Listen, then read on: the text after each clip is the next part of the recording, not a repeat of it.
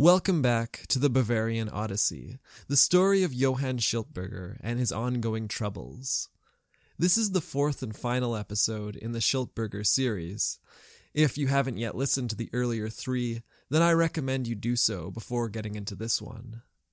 If you're enjoying the podcast, then a rating on iTunes would be very much appreciated. If you have any questions or comments, you can reach me on Twitter at circus_human. Enjoy the end of Schiltberger.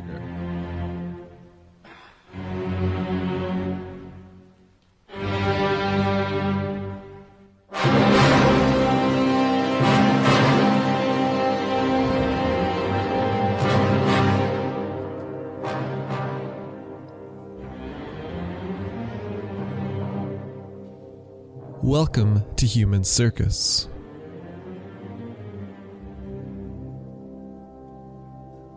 The younger son of Tamerlane had in Persia a kingdom, and after his father's death came a vassal named Yusuf, who expelled Miran Shah from his kingdom. He sent to his brother Shahrukh and asked him to help him to recover his kingdom. His brother came with 80,000 men and sent 30,000 men to his brother that he might expel the vassal, and kept to himself 42,000 men. With these he marched against Yusuf, who, on learning this, went to meet him with 60,000 men, and they fought a whole day without either the one or the other being overcome. Then Miran Shah asked his brother Shahrukh to come with the rest of his people. He came. Then he fought with Yusuf and drove him away, and Miran Shah returned to his kingdom. There were also two countries that were subdued by Yusuf, the one called Cherton, the other was Lesser Armenia. Shahrukh went into these countries and conquered them, and bestowed them onto his brother, and then returned to his own country, leaving, for the assistance of his brother, 20,000 men from amongst his people, with whom I also remained. This was Johann Schiltberger, summing up the situation and situating himself in the post-Timur Timurid Empire. As we heard last episode, Timur had died following his aborted invasion of China, and he left behind him a void which several figures rushed to occupy. His sons were there, certainly, but, quite aside from competition with one another, they were not guaranteed their place in line. In some tellings, Timur had, on his dying day, bequeathed all of his power to his grandson Pir Muhammad, familiar to us from the Delhi campaign, and urged all his followers to transfer their loyalty to this grandson. He is said to have promised that none would oppose them so long as they remained united, but warned that discord and disunity would allow ill fortune to creep in, bringing with it irreparable damage. Though hardly an unpredictable set of outcomes, this all sounds a bit too neat and tidy. But in any case, it was going to be discord and disunity that the Empire opted for once he was gone.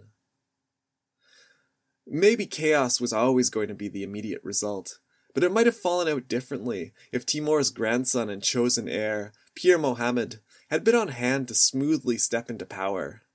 As it was, he was in his territories in northern India when the rush for the throne started, and he would not be the first to reach Samarkand.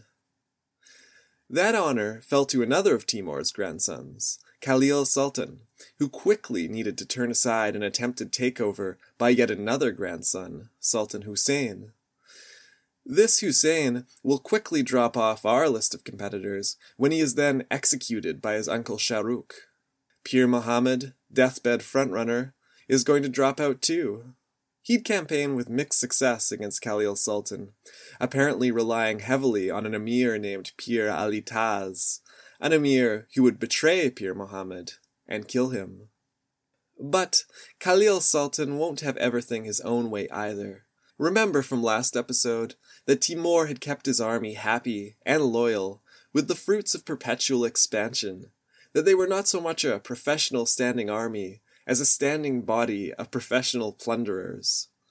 With the internal struggles following Timur's death, expansion was not happening, and neither was any looting. Khalil's army in particular was not a local one. they were from all across his grandfather's conquests, and had no tribal loyalty to him or personal interest in the health of the dynasty. They would need to be bought, and Khalil could not buy them indefinitely.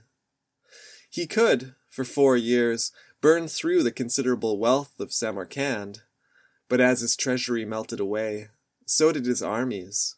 In 1409, Khalil and what was left of his followers sought refuge with his uncle Shahrukh, just as Sultan Hussein had. But Shahrukh would prove once again that he had no great soft spot for his nephews. Apparently he'd poisoned this one. Yet another nephew, Umar, would come to Shahrukh after losing control of territories we label Azerbaijan. Umar, too, would die soon after, though Shahrukh does not appear to be implicated in this death at least. And what of Timur's sons, Miran Shah and Shahrukh, the world's worst uncle? They had not simply been resting while the younger generation struggled for power.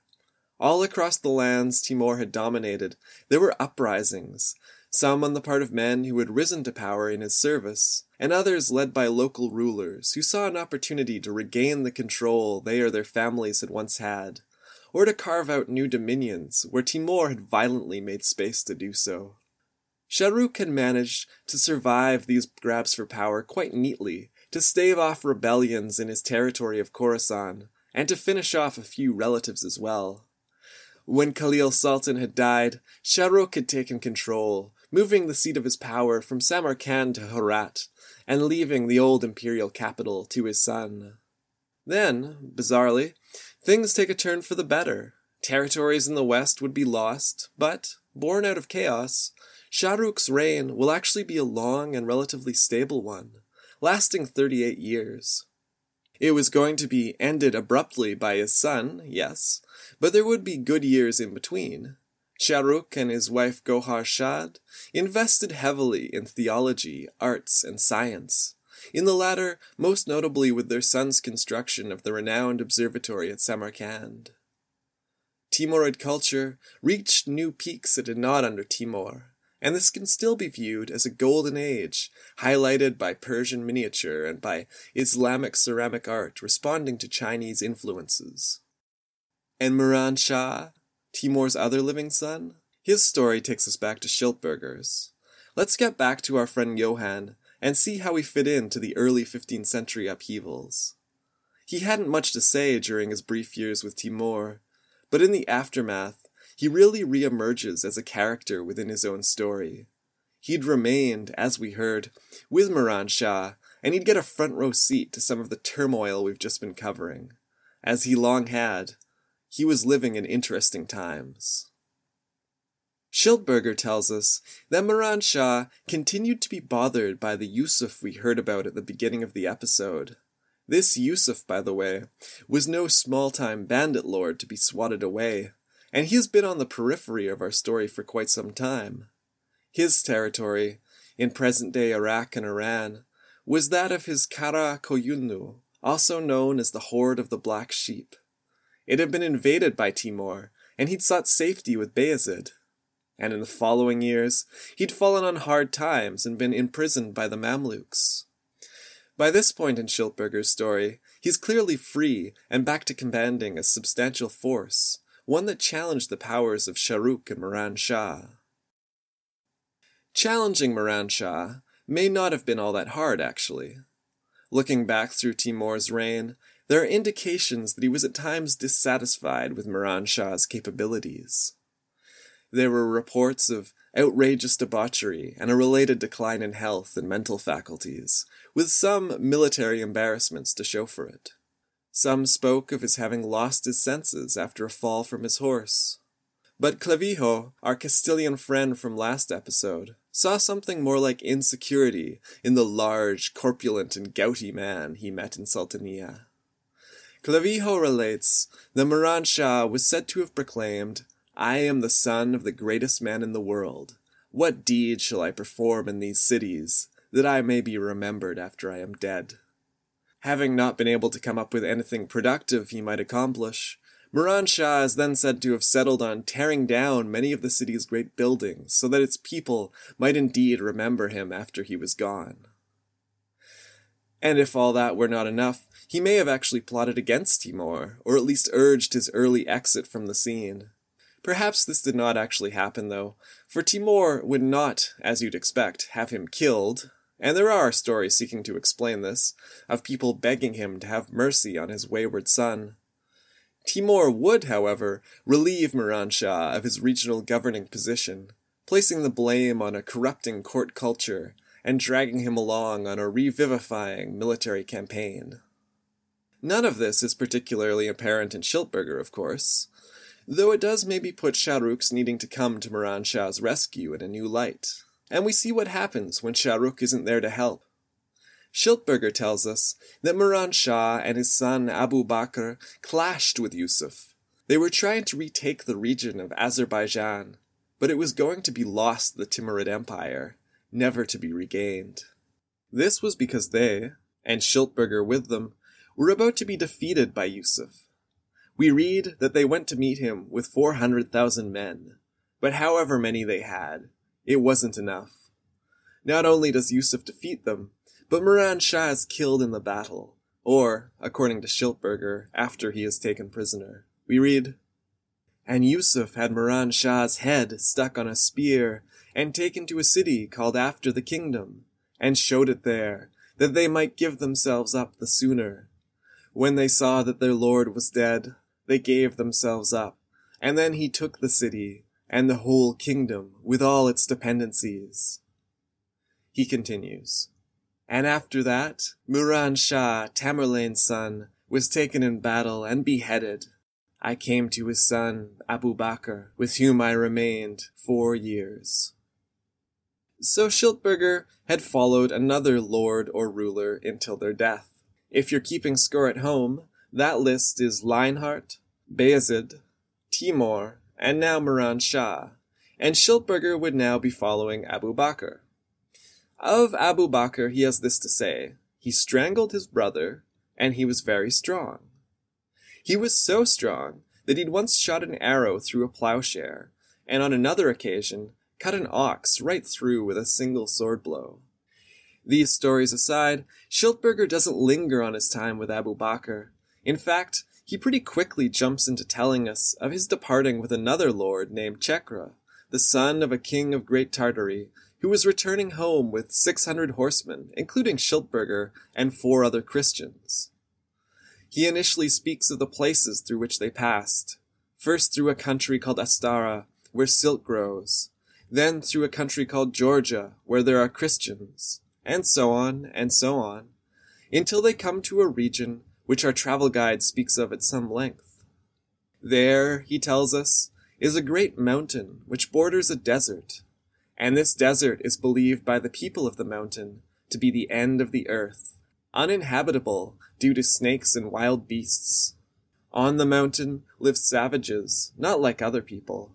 They are covered in hair save for the hands and the face, and they run like wild beasts, eating grass and leaves. Presumably, these were humans of quite average hairiness, heavily furred against the cold that Schiltberger encountered. He goes on to describe the abundance of animals unknown to him, which he has no name for, as well as the horses as small as donkeys and the dogs as large as donkeys, which were made to carry luggage or to pull carts and sledges. Dogs, he continues, are eaten in this country. The furry people's funeral practices are briefly discussed, and so is their Christianity, and their diet. Nothing but millet, we are told, and no bread. He concludes, "All this I have seen, and was there with the above-named king's son, Chekra." Clearly the journey continued, but we're not told of it. Instead, we get the kind of swerve in direction one becomes accustomed to in reading Schiltberger's travels. We get a kind of X beget Y who beget Z.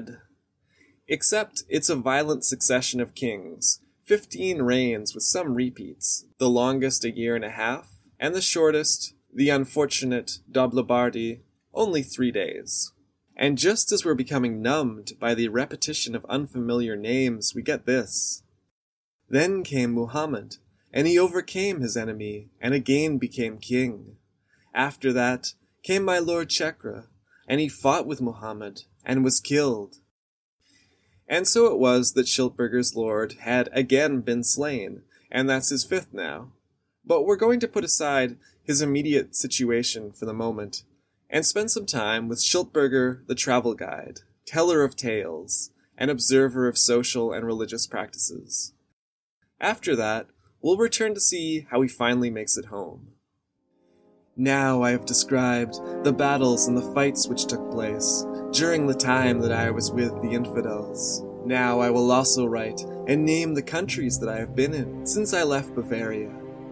At first I went into Hungary, before the great expedition against the infidels. There I remained 10 months, and after that we went amongst the infidels as described. I have also been in Wallachia, and in its 2 chief cities, also a city called Uberisle, situated on the Danube. There were the Kegen and the galleys, in which merchants bring their goods from the land of the infidels. It is also to be noted that the people in Little and Great Wallachia hold to the Christian faith, and they also speak a particular language. They will also allow their hair and beard to grow, and never cut it. I have also been in Little Wallachia, and in Siebenbürgen. Schiltberger, the travel writer. Schiltberger goes on at some length after this. He was, after all, not even out of Europe at this point, and we know by now that he was a widely traveled man.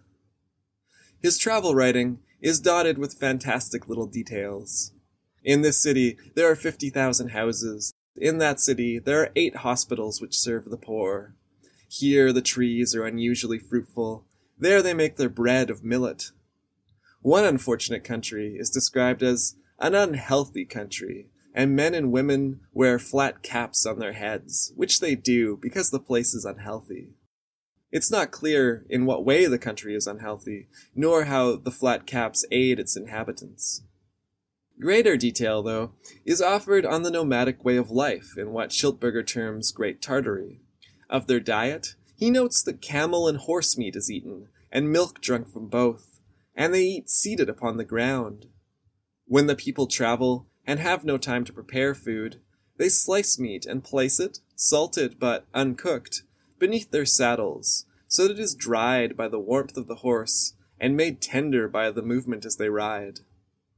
When no food is available, Schiltberger tells us he has seen them drinking the blood of their horses, saying they cook it first. They move often from pasture to pasture as the season demands, with their children and cattle and all that they have. Their kings, or khans, when selected, are raised 3 times on white felt. Then they lift him up and carry him round the tent, and seat him on a throne and put a golden sword in his hand. He is then sworn in. When he rises in the morning, he is given mare's milk in a golden goblet. One way in which Schiltberger differentiates between locations that I think is particularly interesting is by saints, miracles, and holy places. In one town is the grave of St. John the Evangelist. In one monastery there is a lamp for every monk, and when a monk is dying, that monk's lamp burns low and dies with him. In another city, by the White Sea in Greece, lies another saint from whose body oil flows. In Konya lies a saint who was an infidel priest but was secretly baptized. When he was dying, he received, from an Armenian priest, the body of God in an apple. This saint, Schiltberger continues, has worked great miracles. These little details, and there are many of them, create an interesting religious map. It is a picture of the world that relies less on the physical constructions of human beings. You come now to a fortress with the red stone walls, or turn left at the coffee shop with the hideous mural, than it does on the memories of the miraculous, the touches of God upon earth. This is a spiritually infused landscape, and it's completely alien from our own. Imagine driving down the highway, and as the exit sign appears, they're not advertising gas stations or fast food chains. Instead, it's this town and its bleeding statue, or the next with its church's well that only holds water on its saint's day and is dry on every other one. The Travels of Schiltberger does actually make a stop in Jerusalem, and, though, as we'll learn, Schiltberger himself may not have been there, it participates in the tradition of the pilgrimage narrative. These are the works, of which there were many, which depicted the journey to the Holy Land. They provided everything from itineraries to travel diaries, from attempts to convey the experience itself to narrative combined with useful travel recommendations. Distances might be provided, or directions, practical travel tips, wine drinking suggestions, or notable religious sites. The Holy Land and the surrounding area was teeming with such locations, biblical and otherwise, and the many spiritually significant stops made the journey very much as important as the destination. While Schiltberger's travels offers little in the way of inspiration or advice for those who may follow him, it certainly presents the region as a kind of kingdom of magic, a landscape pierced by the otherworldly and linked to the transcendent. It is to be noted that the infidels have 5 religions. First, some believe in a giant called Ali, who was a great persecutor of the Christians. Others believe in one who is called Malwa, who was an infidel priest. The third believe, as the 3 kings believed, before they were baptized. The fourth believes in fire, because they say that Abel, the son of Adam, brought his offering to Almighty God, and the flames of the fire were the offering. Therefore they believe in this offering. Among the fifth, some believe, and the largest number among the infidels believe, in one who is called Muhammad. Schiltberger on religion. The religious material in the travels of Johann Schiltberger is fascinating. The story begins with an actual crusade, so we're not in the context of peak Mosaic-style multiculturalism here, yet even with the use of the term infidels, Schiltberger seems fairly sympathetic as an observer of unfamiliar practices, both within broader Christianity and without. Let's take a look at those observations and their consequences. We'll start with what he makes of the Christianities which he encounters. One encounter that strikes me as interesting is difficult to place exactly, but appears to have been in the region of the Caspian Sea, north of the Caucasus Mountains. There, Schiltberger tells us, are many Christians who follow a bishop and a body of priests belonging to what he calls the Order of the Shoeless, possibly a reference to the Discalced or barefoot Carmelites. These priests, he says, did not know Latin, and so they sang and read their prayers in the local tongue, the language understood by all. Schiltberger reports that the laity became stronger in their faith than they otherwise would have been, because they understood their priest's words, and that, for the same reason, many infidels converted.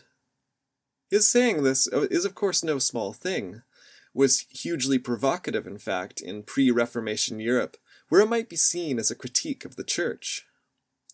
Now the question is, were these Schiltberger's words, his opinions? Was this something he thought about in the first quarter of the 15th century? Or was it something added later by that scribe at the Munich court who recorded his travels? Did he report on the vernacular language of the priest, and the scribe then added his opinion to it, that this strengthened belief in those who listened? Or was it all something added after the fact, as the book shifted over successive iterations and publications, changing slightly over time? They're interesting questions, but as questions they'll have to remain. Another critique of Christianity, or more accurately, Christian society, might be seen in what Schiltberger presents as what the infidels say of Christians. He reports that the infidels claim that what land they have taken from the Christians they owe not to their own strength, wisdom, or holiness, rather it is because of the injustice of the Christians, against Muslims, but also against their own Christian poor. They do not conduct their affairs, whether spiritual or temporal, with justice, we read, because they look to wealth and favor, and the rich treat the poor with haughtiness, and do not help them either with gifts or with justice, and do not hold to the doctrine which the Messiah has given them. Schiltberger goes on to report that there is a prophecy among the infidels that Christians will retake their old territory, but only when their lords live a just and ordered life. As such, there is little worry that this will occur. All of this seems much less likely to have been controversial than the compliments paid to the barefoot priests, for it confronts a failure to live up to the ideals of the Church, rather than confronting the Church itself. Schiltberger also reports on other Christianities. The Greek tradition is described in some detail, and there does not appear to be much in the way of judgment in this presentation, at least in reading the words over the great distance of time and translation that separates us. There is perhaps even an implied critique of Latin Christendom, in the depiction of a Greek clergy that is in some ways encouraged more to be worldly, but, by Schiltberger's estimation, is actually policed seriously to see that they remain within their boundaries. The Armenians receive similar treatment, with something of a mythology developed and their practices presented as more similar to Latin Christianity than to Greek. There are two sections here that stand out to me. The first is very complimentary of the outward appearances of the people and of their churches, but also of the devout behavior of the church attendees. He admires their devotion, the way they do not look about, do not speak or become distracted by other matters during service. He goes on to point out that only priests are allowed to read the gospel, and that for the laity to do so would invite the ban of the patriarch. This I find intriguing, because a pattern of interest in the issue starts to emerge on the part of Schiltberger, or on that of the Schiltberger scribe, in these issues of language, of religious practice, and its accessibility for the laity. Before we move on from the topic of religion, we must of course look at Schiltberger's treatment of Islam. You may remember from episode 2 that Schiltberger would sometimes be invoked as something of an expert on the cruel Turk, the fearsome other. But what of discussion of the religion of Islam itself in Schiltberger's travels? What kind of witness is he, other than being, as we heard a moment ago, one who sharply divides those who follow that giant Ali from those who follow Muhammad? It so happens that the Schiltberger presentation of Islam is rather more reasonable than one, or at least I, could really expect from a one-time underage crusader. By this I mean that negative editorializing appears virtually non-existent. But of course, in its basic presentation, it's quite likely there are things here that I'm missing. Points that would be obviously perceived in a negative light by a 15th century Central European, no matter their presentation. There's an origin story, not the one you would learn now admittedly, and then a kind of disorganized Islam 101, a ramble through the 5 pillars, the Rashidun Caliphate, the Ghazi, and the religious holidays which the text persists in referring to as the infidels' Easter days. We're told what temple attendance looks like, hear about the call to prayer, and are given a haphazard introduction to Islamic law. Throughout, the text that has come down to us is not always accurate, but it doesn't place itself in confrontation with this other religion either. At times, a compliment will even be tossed out, something like, "The infidels have a good practice amongst their merchants," and so on. During the time that I was with Chekra, there came to Edigi, and also to Chekra, a Tartar woman named Sadaur Malik, with 4,000 maidens and women. She was powerful, and her husband had been killed by a Tartar king. She wanted revenge, and therefore came to Edigi, so that he should assist her to expel the king. And you must also know that she and her women rode to battle and fought with the bow, as well as men. And when the women rode to battle, they had on one side a sword, and on the other a bow. In a battle she had with a king, there was the king's cousin who had killed the husband of this woman, and he was made prisoner. He was brought before the woman. She ordered him to kneel, and drew her sword, and cut off his head at one blow, and said, "Now I am avenged." I was present there, and I also saw this. Schiltberger the Storyteller. Reading the travels of Johann Schiltberger is a curious experience.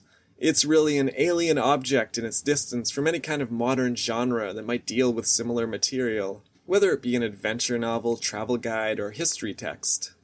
Occasionally, though, you get the Schiltberger the Storyteller. And I want to give you a taste of that here, because it shows another side of the text, and because it's a fun little story. It's a bit of a caper film, but it's one where the comedic bungling turns to tragedy. It's a story of personal ambition, of what we would now call a sleeper agent, and of the taking of a city. The city in question was Alexandria. We are told from the outset that Alexandria is quite 7 Italian miles long and 3 broad, and is a fine and pretty city, and the river Nile flows past the city into the sea, and the city has no other drinking water, and it is conducted into the city by means of cisterns. Many merchants come from over the sea, from Italian countries, from Venice and from Genoa. Those from Genoa have their own counting houses at Alexandria, and those from Venice likewise. Schildberger goes on to tell us that at the hour of Vespers each day, the time of evening prayer, all these Italians must have returned to their counting houses, for to remain outside in the city is strictly forbidden. Then comes a man, an infidel, he says, to lock the doors of those counting houses, shutting the Italians within. This man then takes away the key with him until morning, when he will return to release the Italians again. The people of the city were careful, you see, because they had once been conquered by Cyprus, and they were not keen for this to happen again. As an aside, my edition of the text has Cyprus given variously as Zypern, with a Z-I, Zypren, with a Z-Y, and Cypern, with a C-I, all in about a page and a half. Returning to the narrative, we are told that near the port is a high tower, a fine one, but not otherwise remarkable, save for the fact that it contains a mirror, and in this mirror can be seen, from Alexandria towards Cyprus, all those who are on the sea, and, apparently, whatever they are doing. This early warning system was said to ensure that should the king of Cyprus return, he could do them no harm. Naturally, this presented a problem for the king of Cyprus, who he could start calling by his name, Pierre de Lusignan. Pierre, however, was about to be presented with a solution to this problem. The solution came to him in the form of an ambitious priest, who asked Pierre what he would give to the man who broke the mirror for him. Pierre replied that the priest could expect to receive whichever bishopric he desired within Pierre's realm. The priest, whose name we are not given, goes away then, and he goes to the Pope in Rome, and he asks him for his permission. He needs the Pope's permission, because to carry out his mission, he is going to need to abjure his Christian faith. He is going to renounce his religion, to deny that he is Christian. If he does this, he tells the Pope, he is going to be able to break the mirror at Alexandria. Does he have the Pope's permission? Yes, he does. So this nameless priest leaves, and he goes now to Alexandria, where he presents himself as a former Christian priest and a convert to Islam. Apparently this all goes over very well for him. The people of the city accept him, and Schildberger tells us that he becomes, in time, an infidel priest and their preacher, and he is held in great honor and trusted completely. He's told that he may choose any temple in the city, and says, "Well, I'll take the one in the middle of that tower over there then, the tower, of course, where the mirror was." And they give him the temple in the middle of the tower, and they give him the keys to the mirror. But he, perhaps moved by an excess of caution, or perhaps by having grown extremely comfortable in his life there, does not quickly move to take advantage of his trust. Indeed, he lives this way for 9 years. For 9 years he remains, and then one day he sends to King Pierre that he should come with his galleys, and that the mirror would be broken as promised. Now, Pierre's man in Alexandria seems to have had an escape plan, but he did not have a good one. He apparently assumed that he'd be able to hop on board one of the invading galleys and slip away safely from any repercussions. But things would not turn out that way. One morning, he saw many galleys coming, and I'm assuming here that he saw many galleys coming through the mirror, and that they hadn't generally been spotted by the city's people yet. So he sees the fleet approaching, and he sets about destroying that mirror. Unfortunately for him, the mirror does not break easily. This is clearly not a makeup mirror, or something mounted on the washroom wall above the sink. He strikes it 3 times with a hammer before it finally gives way, and this creates a dreadful noise, a noise which immediately brings the people of the city running to the tower. and they reach it too quickly for the priest to slip out unnoticed. He's trapped in there now, and he clearly hasn't considered this possibility in all the 9 years he spent preparing for this day. He's up the tower, with no way down, no conveniently large collection of bedding to be knotted together, no artfully constructed bird-wing device for gliding off in, no rope ladder, or even a rope. But he has to leave. It's that or be torn apart. So he goes out the window. As Schiltberger sums up, he jumps out of a window of the tower into the sea, and is killed. Maybe it's the fall that gets him. Maybe he drowns. Or perhaps he's slaughtered there when he gets to the bottom. However his story ends, he doesn't live to get his bishopric. But King Pierre does carry off his invasion. He takes Alexandria, and remains for 3 days until he's driven off by the arrival of the Mamluk Sultan. Driven off, but able to take a great deal of treasure and a great many prisoners with him. Some of this did happen, by the way. This king of Cyprus did indeed capture Alexandria in 1365, with a large crusading force. We are told that he did stay for 3 days, and actually intended to stay for longer, but his allies were quite content with the loot they'd already taken. He was forced to depart by the arrival of the Mamluk Sultan and his army, so all of that is quite historically valid. As for the Alexandria Tower job, and the unfortunate priest, I do not know. It is a good story, though. There is on a mountain a castle, called that of the Sparrowhawk. Within it is a beautiful virgin and a sparrowhawk on a perch. Whoever goes there and does not sleep, but watches for 3 days and 3 nights, whatever he asks of the woman that is chaste, that she will grant him. And when he finishes the watch, he goes into the castle and comes to a fine place, where he sees a sparrowhawk standing on a perch. And when the sparrowhawk sees the man, he screams, and the woman comes out of her chamber, welcomes him, and says, "Thou hast served me, and watched for 3 days and 3 nights. And whatever thou now askest of me that is pure, that I will grant unto thee." And she does so. But if anybody asks her for something that exhibits pride, impudence, or avarice, she curses him and his offspring, so that he can no longer attain an honorable position. Schiltberger, the plagiarist. Plagiarist is not necessarily the right word here. It's too modern in the way it carries notions of authenticity and originality, which don't necessarily transfer back as smoothly as one might imagine. Schiltberger, or perhaps we should say his scribe, is not so much a plagiarist as an enthusiastic borrower of words. His narrative is interspersed with the imported descriptions of pilgrim stories, sometimes showing places he had not visited, sometimes adding color to the ones he had. The Schiltberger author has multiple sources, but the one he goes back to the most is the Travels of Sir John Mandeville. It's from Mandeville that he gets the Castle of the Sparrowhawk, which you heard a part of a moment ago. The story is presented with a few changes. First, the lady of the castle is no longer the fairy she had been in Mandeville's telling. A second change is that Schiltberger is said to have personally passed close to the castle, his party hiring a local guide, but then being convinced to turn away before actually sighting it. And the third change concerns the knight who comes to the castle asking, as one should never do in these stories, for a purse that would never empty. Predictably, he's sent away with nothing but a thorough cursing of himself and his order, but it's the order itself that's interesting. In the Mandeville version, the knight is a Templar, an order already doomed and dissolved prior to publishing. But in Schiltberger's story, he is of the Knights Hospitallers, not yet ended in Rhodes, and thus still a prophecy concerned with the future, rather than a nod to the past.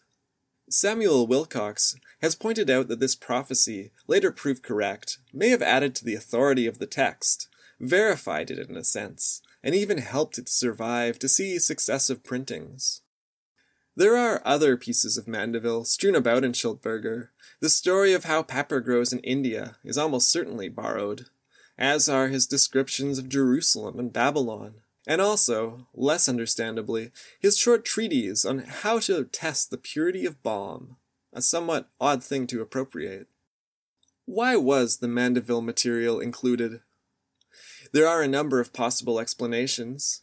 In some cases, It's possible that Schiltberger actually encountered some common root of these stories on his travels, that he came by them honestly. But some of the Mandeville material seems too close to his for this to be likely. Another explanation is that he became familiar with these other sources after he returned to Bavaria, and that he assimilated them into his own memories, found places for all the pieces to fit together. This was not, after all, a 3-week road trip he was returning from. It's easy to imagine his reconstruction of his own past becoming entangled with these other elements. Or, of course, it could be that nameless scribe who made the additions, and in this he had at least a few possible motivations. He might have used them to make his new narrative somewhat familiar to its courtly readership, to put it into pre-established frameworks of understanding so that it may be comfortably received. Alternatively, it could have been a move to borrow authority, to take up some of the legitimacy of those earlier texts and tie them onto his new work and join it in the reader's mind with those more established writings. The fascinating thing about Jean Mandeville as a source for the unknown Schiltberger scribe is that Jean de Mandeville is widely believed not to have existed. The travels written under his name has itself been found to be a tremendous collage of earlier travelers, pilgrims, and missionaries, men such as Hayton, Jean Leland, Oderic of Pordenone, Wilhelm von Bodenziel, and Ricaldo de Monte de Croce. It draws on the 12th century Romance of Alexander, the Letter of Prester John, Jacques de Vitry's Historia Orientalis, and still others. Mandeville, then, was something of a fraud in modern terms, but the text was not treated as such. We find near the end of the 15th century that a Matthias Bratzel, receiver of revenues at the Munich court, had a collection of manuscripts bound together that was made up of Schiltberger, Marco Polo, and Oberic, with St. Brendan and Mandeville. He was joining up the largely fantastical with the mostly historical, with no sense of division, each as equally authoritative, with their travels depicted on a map that he helpfully included.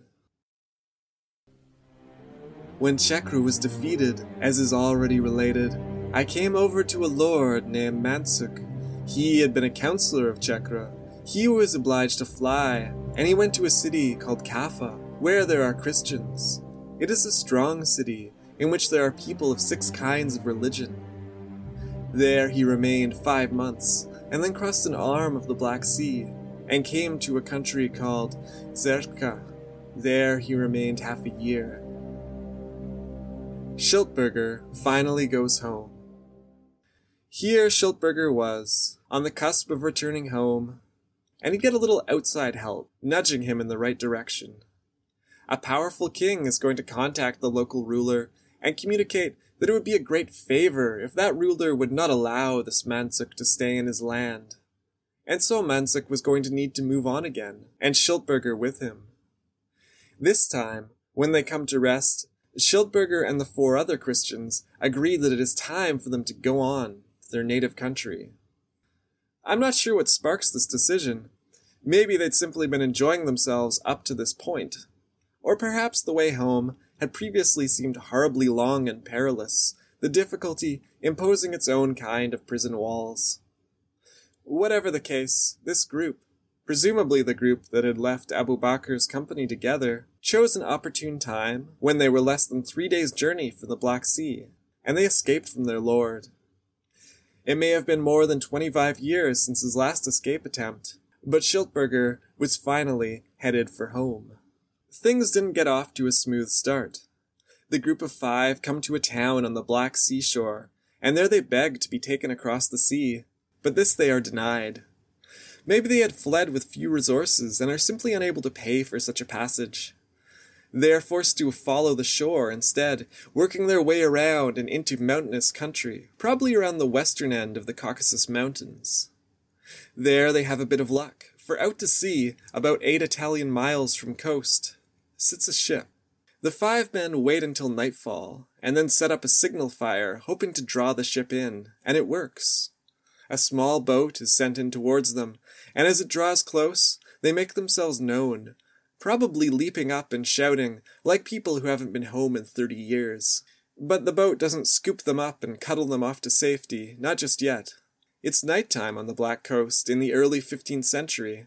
These sailors have no idea who this is who wants them to come closer, or to what purpose.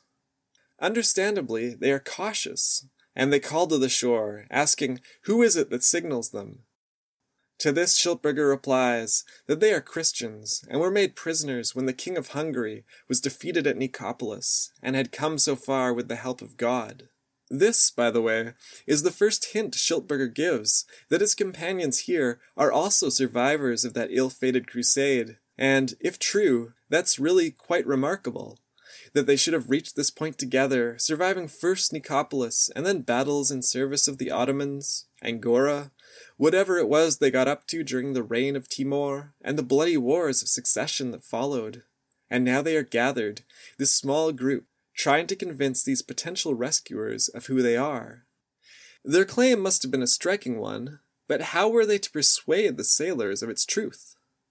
They did not, after all, carry identification of any sort, no letters of reference, and there was nobody with the sailors who knew and could vouch for them.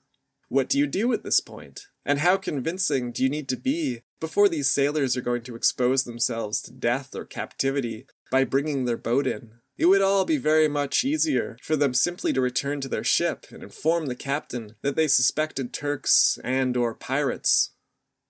But these sailors didn't do that. Instead, they hit upon an acceptable means of verification. They asked if the 5 companions could recite the Our Father, the Ave Maria, and the Belief. This the 5 did. Satisfied, the sailors reported to their captain, who promptly had Schiltberger and his friends brought aboard. The ship continued on, and the 5 with it, bound for Constantinople. On their 3rd day at sea, a trio of ships sighted and pursued them, Turkish pirates who followed them for another 3 days but could not catch them, for their ship put in at Amastris, a Genoese port on the Anatolian coast, until the pirates went on their way. Back at sea, terrible weather battered the ship, driving it back east to the city of Sinop. Again to sea, after 8 days, they ran short of food and water, but they survived on the snails and crabs found on a small rocky island. Finally, we're told, after a month at sea, they reached Constantinople, parting ways with the ship, which continued on for Italy. At the gates, they were asked again to identify themselves. They repeated their story, and were brought before the Byzantine Emperor, Manuel II of the Paleologus dynasty. Again, they were asked for their story. How had they escaped from the infidels? Again they told it. When he heard them out in full, Manuel reassured them that they would be sent home, for he would see to it. They waited 3 months in Constantinople before being sent in a galley, stopping at a fortress where the Danube flowed into the Black Sea.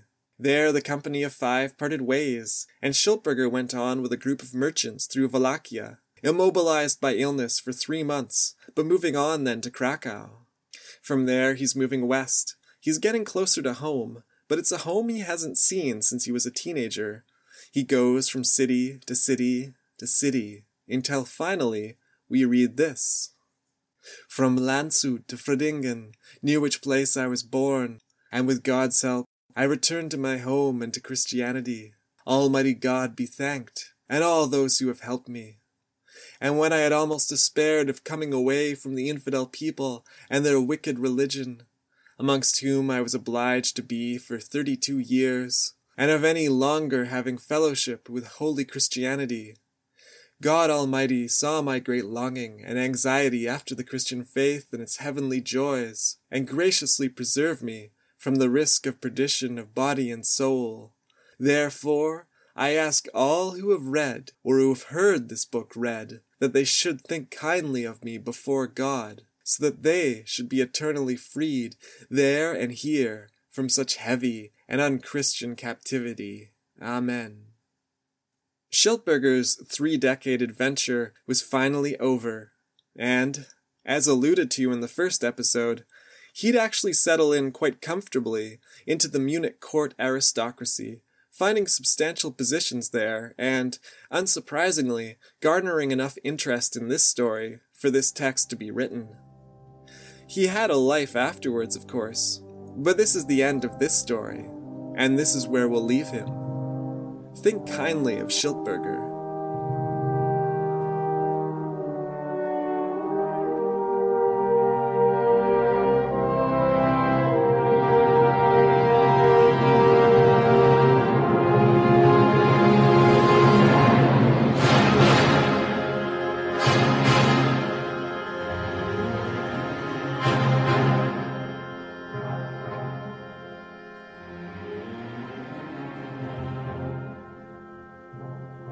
Human Circus will return.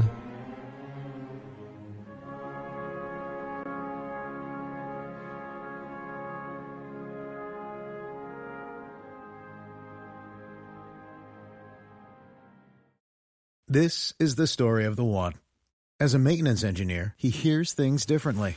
To the untrained ear, everything on his shop floor might sound fine, but he can hear gears grinding or a belt slipping.